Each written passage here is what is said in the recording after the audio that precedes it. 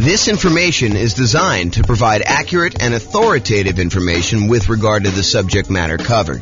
It is offered with the understanding that the presenters are not engaged in rendering legal, accounting, or other professional services. If legal advice or other expert advice is required, the services of a competent professional should be sought. Welcome to the Simi Valley Real Estate Investing and Real Estate Financial Planning Podcast.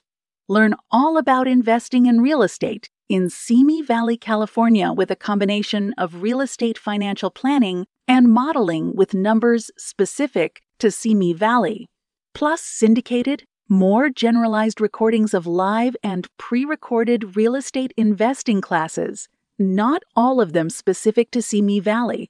Be sure to stay tuned after the podcast for a message from our sponsors. Well, good morning and welcome, everyone. We got a pretty exciting class today. I think this is like the traditional comparison that you've been waiting for. It is the class about, is it better to buy 20% down rental properties or to invest in the stock market? And we will do this analysis in about 300 U.S. cities. So the idea is, what if we decided to look at if buying 20% down rental properties as an investor, no nomad, no house hacking, no BRRRR, no kind of like fix and flips or anything like that, just buying traditional 20% down, non-owner occupant investment loans on rental properties in that market, using that market's kind of median price home and the rents that they would get from those types of properties as quickly as they can. You know, basically when they've saved up enough for a down payment to do that.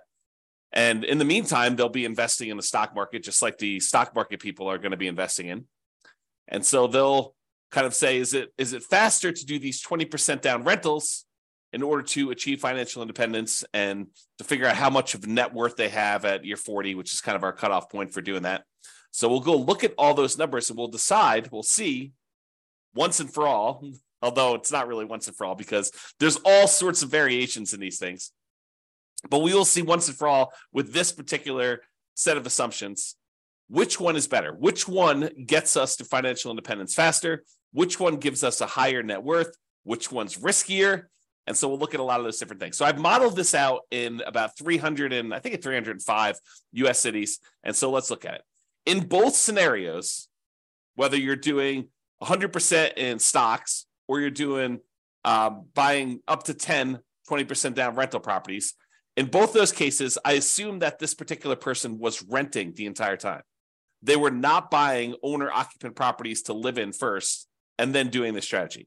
And the numbers would change if they decided to buy an owner-occupant property and then do either all investing in stocks or then do all buying 20% down rental properties, up to 10 rental properties. The numbers would definitely change because then they'd have an owner-occupant property. It would change a lot of the characteristics of the investment. That owner-occupant property matters a lot. I'll say it that way. And we'll see that come up time and time again when we do our analysis, because this is sort of like part of a series of classes where I look at comparing two different strategies and I show you how they do head-to-head. In case you haven't noticed, that's what I've been doing. About once per week for these live classes, I've been doing a head-to-head comparison of different strategies, and then we publish this eventually to the podcast and put it on the website and stuff like that. So you can see, though, these different comparisons, and you will see over time that buying that owner-occupant property has a significant impact on how things perform. And most of the time, it's better. So if you get nothing else from this stuff, look hard at whether you should buy an owner-occupant property first in your marketplace. Okay, so in this case, though, we're talking today about putting 20% down, buying rental properties, or investing in stocks. In both of those situations, both those scenarios, they're renting the entire time themselves. They are not moving into a property that they own. Okay, trying to make it as fair of an apples-to-apples comparison as we can. In the cases where they're putting 20% down, they save up their money until they have 20% down for non-owner occupant property, and then they repeat that until they have 10 properties, 10 rentals in total. Then they stop buying. Any extra money that they have coming in, they stick in the stock market just like the people investing in stocks, except these guys would have 10 rentals at that point. They buy the next property when they've saved up enough money for the down payment, plus any closing costs, plus 6 months of reserves for their personal expenses, plus 6 months of reserves for every property that they own so far. So if they only own 2, they need 6 months of reserves for those 2. If they own 8, they need to do reserves for all 8. And additionally, they need to be able to qualify for the loan based on a 45% debt to income ratio.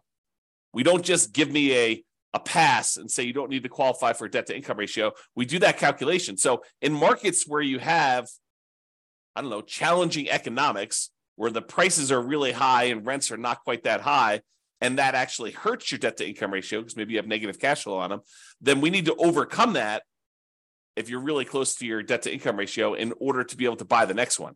In cases where buying a property has really good cash flow economics, the amount of the price to rent ratio and your expenses on that property are such that when you buy a property, it actually helps your debt to income ratio, then that actually is probably not a factor. Your debt to income ratio will be easy to achieve there. Okay. But we do that calculation. So it's important for you to realize that that is a factor in this stuff. And while the 20% down people are saving up to buy their rental properties, they're also investing in the stock market with any extra money they have. So I've assumed that they're taking the extra money that they have and they're investing in, some type of index fund or something like that in order to save up their money and get a return on it while they're waiting to buy their property. So they're not significantly handicapped by having this money in some type of really low return thing, while the other people who are doing only stocks have it in some type of really good stock market account. And the people that are investing in stocks, they don't have any property at all. This is just stocks completely. And if you want to see the comparison of this, I have the URL on the screen. I'll try to put it in the show notes. If you're listening to this on a podcast, so you can kind of go and tag that. If you're watching the video, you can see it there and type it in. Or just go to the model page and you can go find the one that says 20% down payments versus stocks. And you can find it that way too. All right. So what does it mean for them to be financially independent? I want to talk about this so that you understand what triggers someone being financially independent. And this is the same definitions I've been using for people when they're thinking about being financially independent themselves, but this is the mathematical way we determine if someone is financially independent. And it comes from 5 different sources. I'll cover the 3 easy ones first. There are 3 sources that are super easy. It's all the passive income. So passive income from any Social Security, which we're not modeling in this case.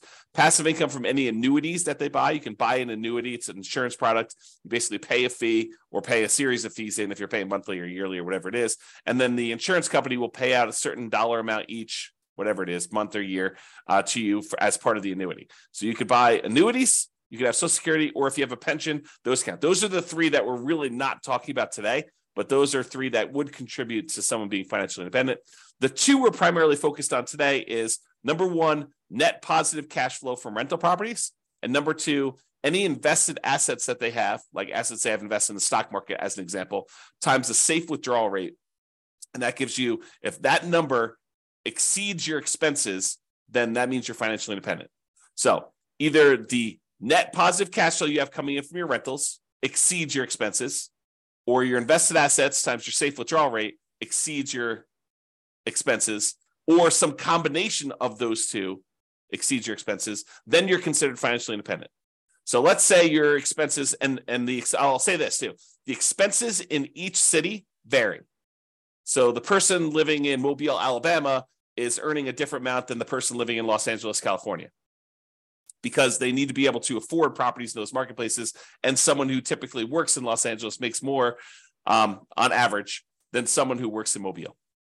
Just kind of looking at the numbers of what income people make in different areas of the country, we kind of adjust for that. And we base it on being able to afford a home in that particular marketplace. Okay, so we adjust those. So that's saying if the net positive cash flow from all their rental properties exceeds their expenses. So if you're making $10,000 a month, you need your cash flow from your rentals after all the expenses like taxes, insurance, maintenance, PMI, principal, interest, mortgage, your maintenance, your management, all of the expenses get subtracted. Your net cash flow has to exceed that $10,000 a month in this example. Or if you've got whatever it is, $5 million invested in the stock market, and you're timesing that by a 4% safe withdrawal rate, which I think is what we use for this, then that would be whatever that is per year. 5 million times 4 is that $200,000. So they're making in excess of what they would need to do in that particular case. If you think about it this way, if you have $1 million invested in the stock market and you have a 4% safe withdrawal rate, you're making about $4,000 per year that you could safely, and I'm using that in quotes, withdraw from your asset pool with a very low probability of you running out of money. It's not saying you can't run out of money, depending on how the market does. We don't know how the stock market's going to perform in the future. And I think that's one of the challenges with a lot of this modeling. That's one of the reasons why I like to run Monte Carlo scenarios, but I'm not going to go into that today. But that's one of the things we think about. You run Monte Carlo scenarios on all the real estate stuff, and you run Monte Carlo scenarios on all the stock stuff, and you can kind of do them together and see how your risk profile changes for that. But I'm not going there, not today. All right, so the combination of those two need to exceed your expenses in order for you to be considered financially independent. So let's talk about the assumptions. Each city's modeling uses their median home prices and estimated rents on those properties. We did not apply any of the 88 strategies I have to improve cash flow. So these are not like optimized properties. It's not like you went and you found the best of the best of the best deals and you applied all the best kind of practices we have for improving cash flow on all those in order to optimize for whatever your cash flow would be. That's not what we did. Okay. So these are sort of like run-of-the-mill, median-ish price properties. You could do a lot better than this, kind of picking your things. And also, I would say I somewhat handicapped stock market. I think some people would argue the stock market has done better than what I used for my assumption, which was 7%. I use 7% per year in the stock market. Some people are like, well, James, that's really low. I mean, the stock market's obviously returned whatever you believe it to be. And I'll say, I think this is a defensible position, depending on what you're investing in the stock market. But, if you invest in other things, maybe you do better than this, maybe you do a lot worse. And that's why you could change these assumptions and see how it affects things too. Okay. So each city's modeling uses their median home prices and the estimated rents in those properties. We did not apply any of the 88 strategies to improve cash flow. Just talked about that. The job income, as I mentioned before, it does vary based on what city you're in so that you can afford a property in that marketplace. We didn't want you to be in a marketplace where you make so little that you can't afford a property in that marketplace. But then at the same time, in order to become financially independent, you need your kind of like assets to overcome your expenses now. So because your income is higher, you have a higher threshold to be considered financially independent. So even though we give them a little bit in higher income in that particular marketplace, we also penalize them a little bit, saying that they now need to overcome that number in order to be considered financially independent. So to those that are given more is required. Another way of saying that. Okay.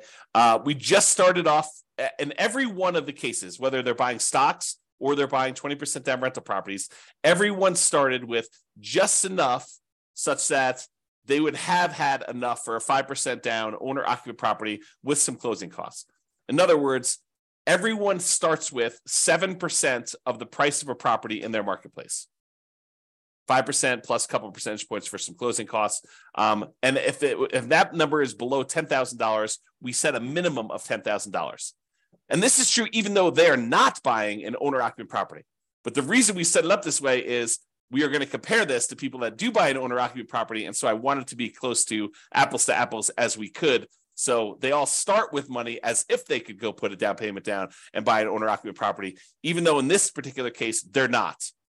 They're 7% of the way toward their 20% down payment in the case where they're buying rentals, and they're 7% of the way in order to take that money and invest in stocks. They're not really going to buy a rental property, but they could if we do another strategy where we compare these.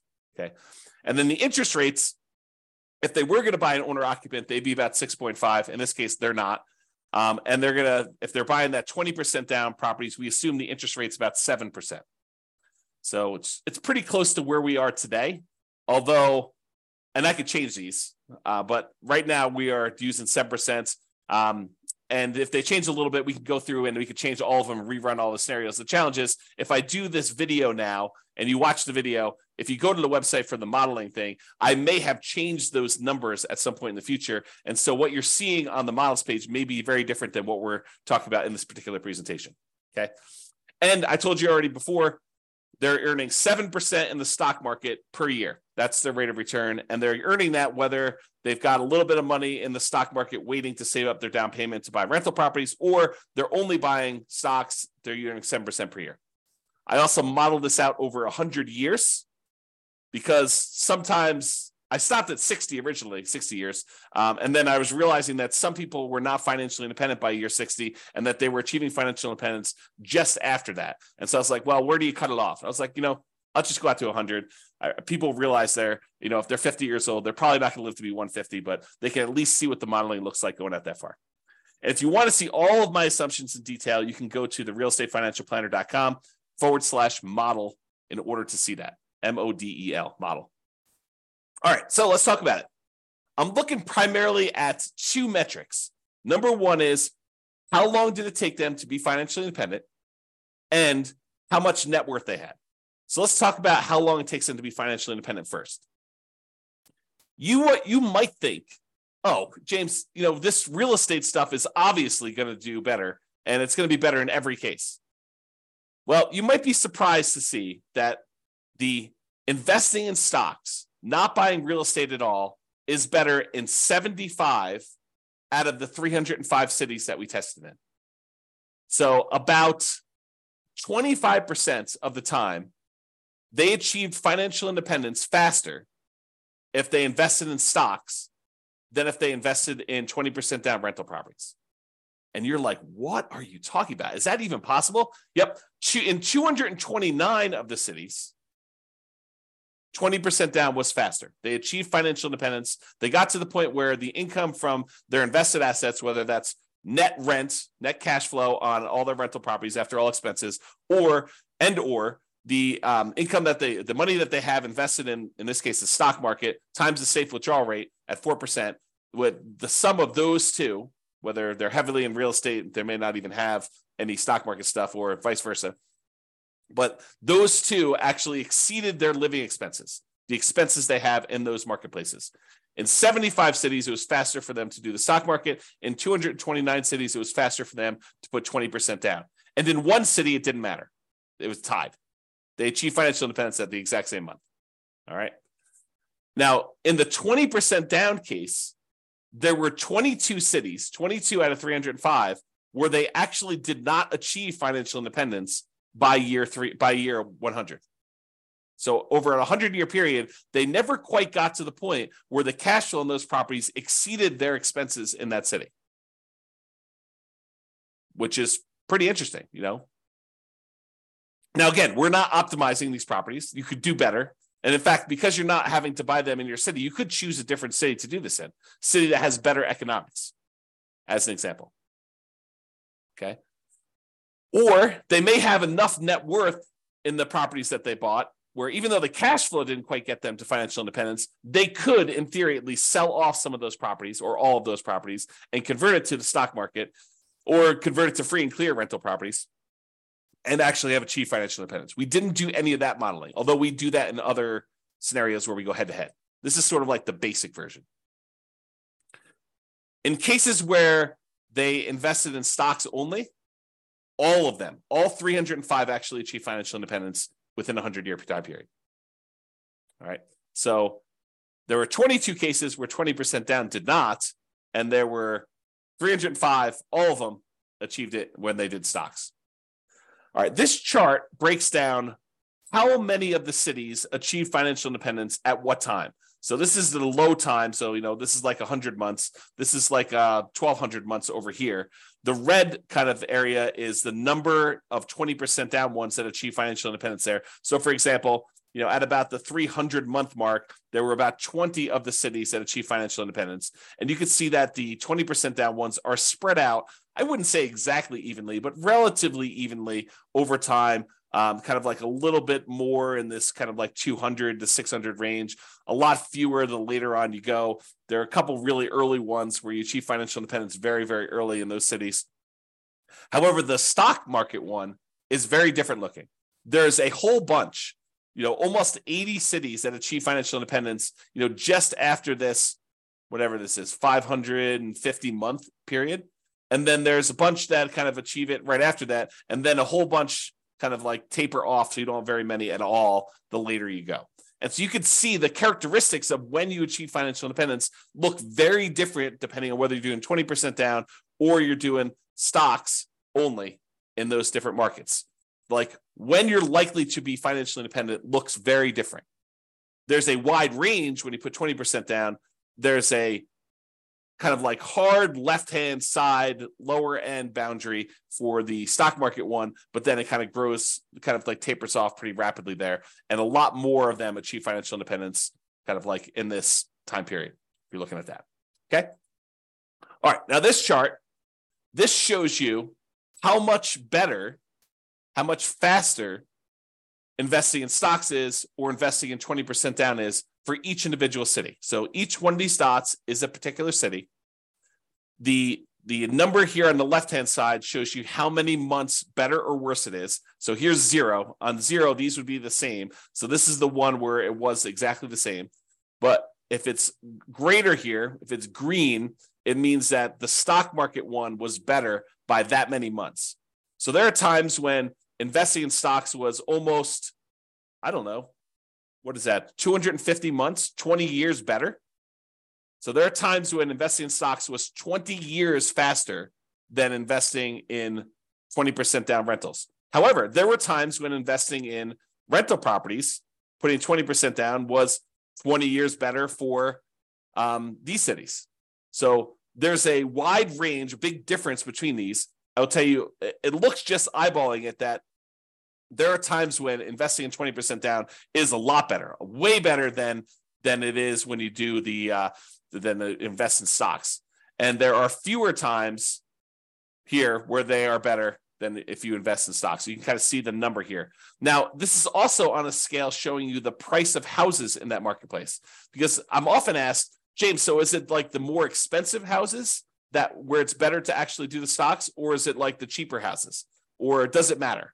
And in this case, I would say it doesn't really matter. There's probably a few more of the ones where 20% down is better, where you have cheaper houses. But, and there's so few data points up here that I wouldn't say that it's generally better here. Although there are 2 data points with really expensive houses where it was better to do stocks. However, there was one here where it was really, really expensive, where it was better to put 20% down. So I don't know. I think the general trend is maybe a little bit in favor of 20% down rentals over stocks on the lower end, but not by like a ridiculous amount. It's not like it's universally true. There are some over here where you're less than $250,000 for a house where it was still better in order for you to buy, to invest in stocks than it was for you to buy rental properties. Okay. All right. So let's talk about net worth. We talked about the speed to getting to financial independence. Now, who has a higher net worth at year 40, whether you invest in 20% down rentals or you invest in stocks? So in 34 cities, a little bit more than 10%. In 34 cities, you have a higher net worth investing at year 40, investing in stocks than investing 20% down in rental properties. However, in 271 cities, you have a higher net worth if you invest in rental properties. So about 90% of the time, you'd be better off from a net worth perspective investing in 20% down rentals. For about 10% of the time, you would have been better off investing in stocks, which I think surprises a lot of people. They're like, real estate, it's always better. It's not always better. Most of the time it's better, but it's not universally every single time better. And honestly, we're sort of handicapping both in some ways, right? We're not picking ideal rental properties. So you could say, well, you're really sort of like giving the short end of the stick to the 20% down rentals. Yeah, but I'm also not doing crazy aggressive, a 12% return per year in the stock market either. So both of them are sort of handicapped. And depending on what actually happens, we won't even know. Like we could predict the future right now, based on some reasonable assumptions about what has happened in the past. But I mean, we could see 17% per year on the stock market. And in that case, the stock market would do probably better than a lot of real estate stuff, provided the real estate does the same as what it's done. Or real estate could go on a tear. I mean, this last year, when interest rates have risen, it's been slowed down quite a bit as we try to get inflation under control. However, going back even before that, the last 5 years, where real estate prices have gone up like crazy, if that growth rate were to continue, yeah, real estate would look amazing. right? But we're not seeing this like ultra low interest rate environment where we're seeing 3%, 3.5% loans on non-owner occupant properties, and property values going up 10% a year and rents rising almost in line with that. I mean, we're not seeing those things, and that is not historically over a very long period of time what has actually happened. So I don't think we could use those numbers and be kind of like reasonable about stuff, to be fair. So we're using very reasonable long-term numbers. I think we're using 3% per year for appreciation. Got to give you an idea. We're using current interest rates, current rents. Although I'm not an expert in every one of these markets. Maybe you go look at my assumptions for your particular city. And you're like, James, you're off. You're wrong on these numbers. Okay, fine. Reach out to me. Tell me what the right numbers are. We'll rerun them and do it. But it's only going to affect one of the cities. So a lot of these cities I feel pretty confident in. Maybe not every one of them. So there you go. So you kind of see there, and there were no situations where it was exactly the same net worth at year 40. Now, this is that same type of chart before where we show you how much better, and instead of showing you how many months better, now it's showing you how many dollars better it was in net worth at year 40, broken out by the price of houses in those marketplaces. The red dots, each dot is a city, by the way. The red dots are the ones where the stock market had a higher net worth, and the green dots are the ones where putting 20% down had a higher net worth. And the first thing I'll point out to you is the ones where you put 20% down, there were a lot more cases where your net worth was not just a little bit higher, but a lot higher. So you had a much higher variance, much higher range of how much better these strategies were. Sometimes putting 20% down was not like $500,000 better. It was like $10 million better. Significantly better. But the red ones, the ones where the stock market was better, those all are relatively small differences better. So, they might be better, but it might have only been better by, $500,000 as an example. And there are not that many of them, as we showed you before. Okay. Now, is this skewed toward higher price houses? Yeah, maybe a little tiny bit. The higher your priced houses, the better the stock market was than buying the rental properties. But there are some cases where doing the rental properties, 20% down rental properties, where you're putting, where you had really expensive properties, where those were better too. There's a couple of green dots at very expensive houses as well. It tends to look, just eyeballing this really roughly, that when you have low-priced houses and you're buying 20% down rentals, you tend to have a higher net worth than if you invest in the stock market. But there are exceptions to that. There's at least one right here where that's probably in the $200,000 to $250,000 range, and there's a whole bunch between $250,000 and $500,000 where it was better to actually invest in stocks. Okay. All right. There were 21 cases where even with 6 months of reserves for your personal expenses, 6 months of reserves for a rental property when you buy a rental property, that the cash flow is so ugly buying rental properties that you ran out of money. And those were all cases where you're buying rental properties. You never ran out of money if you were doing stocks. Okay. And in 284 cities, you didn't run out of money in any of those. Okay. But in 21 cities, there were ones where you ran out of money. Now, we did not apply any of the 88 strategies to improve cash flow. We did not cherry pick better deals. If you happen to be in a market where the cash flow is really, really, really, really ugly, you don't have to buy in your marketplace. If you're in a city where, every time you buy a property, it's negative $3,000 a month cash flow, maybe you go to a different city. That just seems obvious to me. Or maybe you do a different strategy. You don't put 20% down in those cases where you'd have significant negative cash flow, because the more you put down, the less negative cash flow you're likely to have. Okay, so there are 21 cities with my assumptions where we did run out of money in this case, and you can go drill down into each individual city to see how they compare. Look at your city and see. And this shows you like the ones where you were likely to run out of money. The red dots are the ones where you ran out of money, and it tends to be you have a much more likelihood of running out of money the higher the price point. So sorry for people in California where you have really expensive properties. Because I bet you, not all of them, but I bet you a lot of them are California. All right, so here's a summary of some things. And we do both average and median here to kind of show you the difference. See, the medians, when you take, like, for example, net worth, we take the highest net worth, we take the lowest net worth, we sort them in order, and then we look at the middlemost number. That's median. Or we take the stack of all the different net worths, we add them all up, we divide through by the number that we have, and that gives us an average. So when we look at the median net worth at year 40, when you put 20% down, is about $8.9 million. Squint really hard, it's about $9 million. Okay, so about $9 million when you put 20% down to buy properties. That's the middlemost number at year 40 for kind of net worth. Now realize these are in inflated 40 years in the future dollars. If we want to think about what that number means in today's dollars, it's about a third of that. So squint really hard, and it's about $3 million in net worth in today's dollars. Okay. In other words, $9 million 40 years from now will feel like having $3 million today.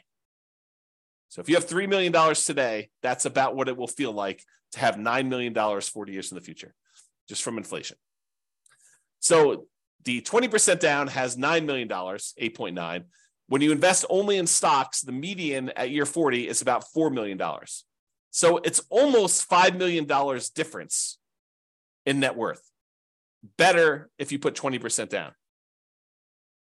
So on median, the middlemost one here was almost $5 million better if you put 20% down versus if you invested just in stocks. That's a significant difference. And if you look at average, the average for 20% down for net worth was almost 12 million versus just about 4 million for the stocks. So it's almost $8 million difference if you look at average. All right.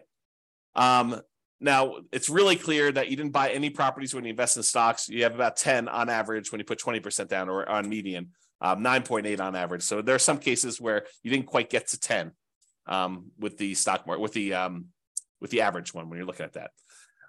In terms of how long it takes, the months it takes in order to achieve financial independence, like the minimum target monthly income in retirement achieved, that's what MTMIR,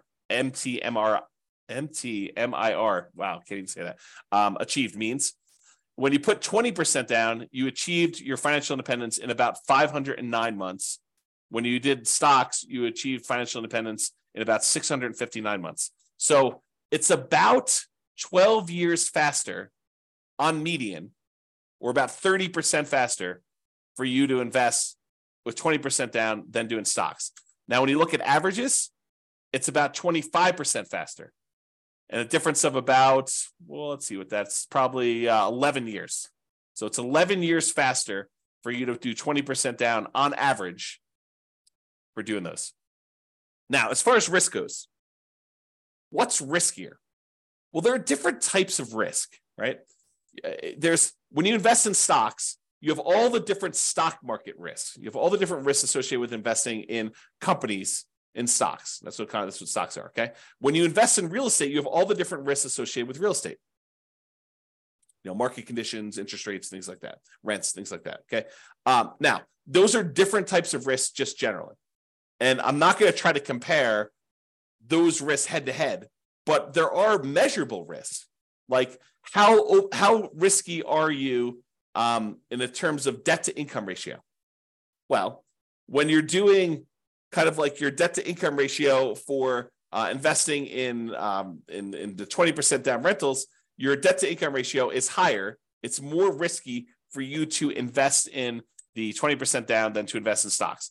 And the average debt to net worth, 47% on average compared to zero, or the average debt to account balance, 219.84% to 0%. So in other words, because you're taking on debt when you're buying these 20% down rentals, and you're not taking on any debt when you do the stock market ones, you will find that you are riskier doing 20% down than if you are not doing 20% down, than if you're not taking on any debt at all. Okay, so in general, it is riskier to put 20% down. All right. I think I've been talking about this idea throughout, but median property and rent. You could apply the 88 strategies we have to improve cash flow, to improve the numbers for the one that has rentals. we're basically using the median price properties and what rent might be on those properties in each market. You should be able to choose and do better than that. And I do model some of those improvements in the other scenarios that we run or the ones that we plan on doing videos for in the future. So you'll see the impact of that as we go, or go look them up now. There are a lot of them are available. Now, if you happen to be an expert in your local marketplace, you look at my assumptions, and you're like, James, these numbers are off, go ahead and reach out to me and I can change them. And we'll change them and we'll rerun everything. Okay. Now, I'm not trying to find like the best case. I'm not trying to find the fact that you are a super deal finder and that you're able to find these ridiculously amazing, kind of like a really exceptional deals. What I want to find are deals where the typical real estate investor in that marketplace could do those deals. Where any investor comes in there, they could find a deal like what we're describing. I don't want to do like if you're like the top 1% of investors, you'll be able to uncover these deals. That's not reasonable. It's not a reasonable assumption for us modeling this long term. Okay. Now, again, if you were moving into these properties, you'd have to buy into your local marketplace. But you could say, hey, I'm in a marketplace where cash flow is really, really ugly buying here. Maybe I should go look at another market around me or another market out of state, and I could invest in those. We did not model that, even though we would probably choose to do that, right? In a lot of cases, we're looking at a market, we're like, this is really ugly. I don't want to voluntarily take on a property that has negative $3,000 in cash flow. Maybe I'll go put more down, change my strategy, buy properties free and clear, go to a different market. There are all these different things we could do where we're not really limited by voluntarily doing really bad investing, really unsavory, high negative cash flow investing in that marketplace. So it could be a lot better than what we're showing if we use some just really basic common sense stuff of changing our strategy or doing something slightly different or applying the strategies to improve cash flow or whatever we're doing there. And then obviously investing in stocks is not directly affected by which market you're in. However, it is indirectly affected by how much you ended up starting with, because if you're in a more expensive market, you end up starting with a little bit more money. The amount you're earning, so if you're earning more in a marketplace, you actually are setting aside more into the stock market investments, how much you're saving, and the criteria to be considered financially independent, because if you're in a more expensive market, your expenses are higher, so you need a higher hurdle to overcome to be considered financially independent. So all those things do factor in. I do take that into account. All right, so in conclusion, in our current market conditions, current prices, current interest rates, current rents, in about 300 U.S. markets, using what I would refer to as less than ideal median price to rent properties, putting 20% down tends to outperform investing in stocks in terms of net worth and speed to financial independence. The market does matter, though. In some markets, investing in stocks is faster, more profitable, and arguably better. Generally, investing in real estate tends to be riskier, whenever you measure risk with debt, especially. It's best if you look closer at your specific market and apply as many of the 88 cash flow improving strategies as practically possible to improve on your own personal implementation. And you can do that. Just go to realestatefinancialplanner.com/model, MODEL, and you can see your city and go drill down into we probably have a couple dozen up right now. I'm planning on adding till we get to about 100. Provided the server can handle that load. We'll see how it goes as I really ramp up and do a lot more of these, because realize we're not just doing one, we're doing 300 every time we add one. So it gets very large. The data sets get very large over time. All right, so that's all I got for you. I hope you enjoyed this presentation.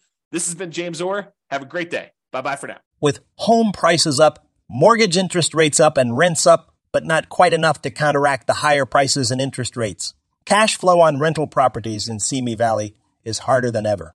Book a call with the Real Estate Financial Planner to apply our proprietary 88 strategies to improve cash flow on your rentals. See the show notes for a link to schedule your call and improve your cash flow today. If you're a real estate agent, lender, or professional in Simi Valley that wants to help our real estate investor listeners, consider reaching out to learn about collaboration opportunities with this podcast. We'd love to add more value to our listeners by having you assist our investors buy, sell, and finance their real estate investments. See the show notes to schedule a call to discuss collaboration opportunities.